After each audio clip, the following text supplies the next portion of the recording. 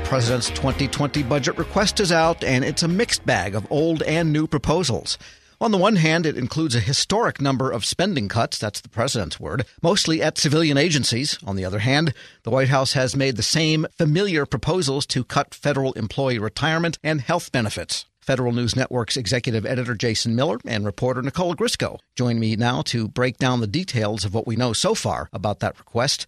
And let's start at the top. Widespread civilian cuts for 2020. Nicole, what are the numbers you've seen? So the numbers we've seen, and this all goes back to the fact that the administration isn't making any changes to the Budget Control Act caps, is that there's about $543 billion in spending for civilian agencies in 2020, and that's really a dramatic turn, about a 9% cut from what civilian agencies received this year in 2019, $597 billion. So they're trying to essentially cut down agencies so that they don't have to make any adjustments to the spending caps. At the same time, increasing defense spending. Most of that is through the emergency fund, but generally, most civilian agencies are going to see some cuts. Yes, and it's hard to see where the cuts will be because the narratives that we've seen so far simply say we're going to invest in this, invest in that. They're kind of mum on specifically what they're going to cut from year to year. One thing, Tom, that we're seeing, however, is you see some top-line numbers, and the administration has been very clear. For instance, EPA, they're going to cut something like $6 billion off of their budget. They're talking about double-digit % cuts from places like HUD or places like Interior or Agriculture, and I think those are some big concerns. I think our colleague Jared Serbu, who you're talking to later this hour, the Army Corps of Engineers, 31% reduction. And I think those are the concerns that really are going to get the flags waving and people up on their arms and concerned when this goes to Congress and when Congress starts looking deeper into this. Sure. And Nicole, those that don't remember, the White House is proposing that federal employee retirement idea. And let's review that one because it keeps bubbling up no matter how many times that beach ball gets pushed down. It pops up to the surface every year. So it's the third consecutive year that the White House has made these proposals or similar ones, and you'll probably remember, but if you don't, an increase in federal employee contributions by about 1% every year, an elimination of the cost of living adjustment for those in FERS, and then cutting it in half from what it currently is for those in CSRS, basing future retirement calculations on the average 5-year salary as opposed to the average highest 3 years, and then getting rid of the FERS special retirement supplement, which is mostly for federal law enforcement officers who, for example, are statutorily required to retire before they hit Social Security. There were some other familiar mentions of cuts to federal employee health benefits program, essentially having the employees contribute more to their premium, a few other tax issues in there as well. So I think we'll see more details, though, on those next week. And one little nasty thing I noticed, too, was I'm being judgmental here, was the elimination of the student loan forgiveness program for public service. That was a centerpiece, I think, during the Obama administration. Or even before that. It may have started with the Clinton administration, to be honest. Wow. It's been, I think, around that long. And one of the concerns we see from all these proposed changes is they really have a very minor effect on the budget. $102 billion. $102 billion over 10 years. So it's roughly, $10 billion a year, which when you're talking about a $1 trillion deficit, you really it's like you and me saving 30 cents on a tube of toothpaste at the Giant. It's nice to have, but it really isn't going to make a difference. Probably philosophical, maybe differences with that idea, perhaps, is more important to this administration than the dollars. And I think that's what's key here and Nicole wrote about this very similar last year, and I think we'll probably write the same story this year in the sense of this is a big policy document. I mean, this is really setting up what the administration wants to do from a policy standpoint. And the dollar figures, I think, are secondary. It's this idea of changing the approach to federal employees and their benefits because they believe, and I think we've heard this time and again, that federal employee benefits are not in line with what is happening in the private sector. I think this is part of their attempt to what they believe is bring benefits back in line. We're speaking with Federal News Radio's Jason Miller and Nicole Grisco, and some reorganization proposals have been bouncing around the administration since the beginning.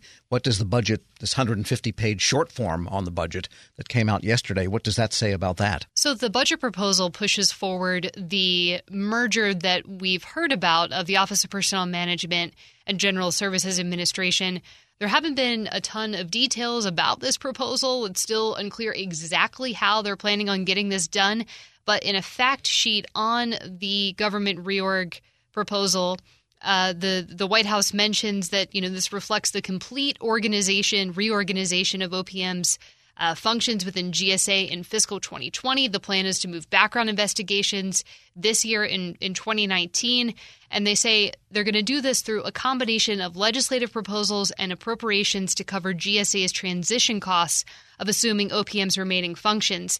And if you look at this summary budget proposal, OPM is mentioned once or twice throughout the entire document, and all of the retirement reduction proposals are all listed under the General Services Administration, which is not something we've seen before. And Tom, real quick, this is a really key piece here because we've been following this OPM GSA merger. Nicole and I have for quite a while, and one of the things that has come up as we've talked to people inside OPM, inside GSA, is this idea of who can pay for it and what's it going to cost. And I think by the administration putting the request in the budget to pay for it through appropriations is a very key sign, because Congress can then obviously weigh in and say, no, we're not going to fund it. So then will OPM and GSA have to come up with a different way to fund it through other funds, or through the revolving fund, which Nicole and I have had lots of conversations about, that OPM holds. Can it be used? Can it not be used? And there's been a lot of controversy around that. Sure. And finally, one of the biggest ticket items every year is IT, and one of the biggest management agenda items is IT modernization. And Jason, what were you able to glean out of the 150-page document on that? There's a lot of good tidbits, but not a lot of big, broad areas that we can really dig into. The biggest one, Tom, I'll just highlight is the Technology Modernization Fund, the TMF fund. The administration is going to request $150 million for 2020. Now, that's much lower than what they did in years past, roughly about $438 million in 2018, 2019 combined.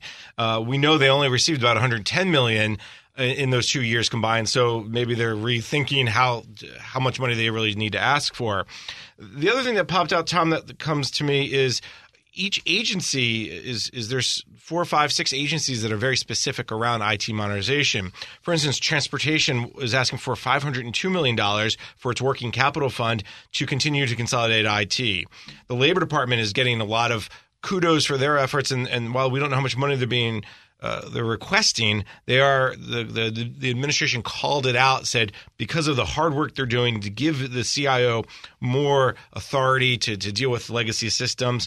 And then finally, HUD. We know HUD's been challenged for a long time around both financial management and more broadly IT systems. They also are called out specifically in this skinny budget as, hey, this is an important policy/initiative for us. So again, not a lot of details, but a lot there to really start to dig into in maybe another week or so. I was going to ask, when do all of these details to widen the skinny budget start to come out?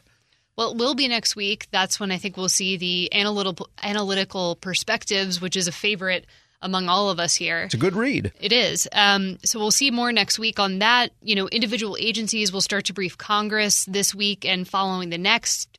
Also this week, some agencies are having press calls, the VA, for example.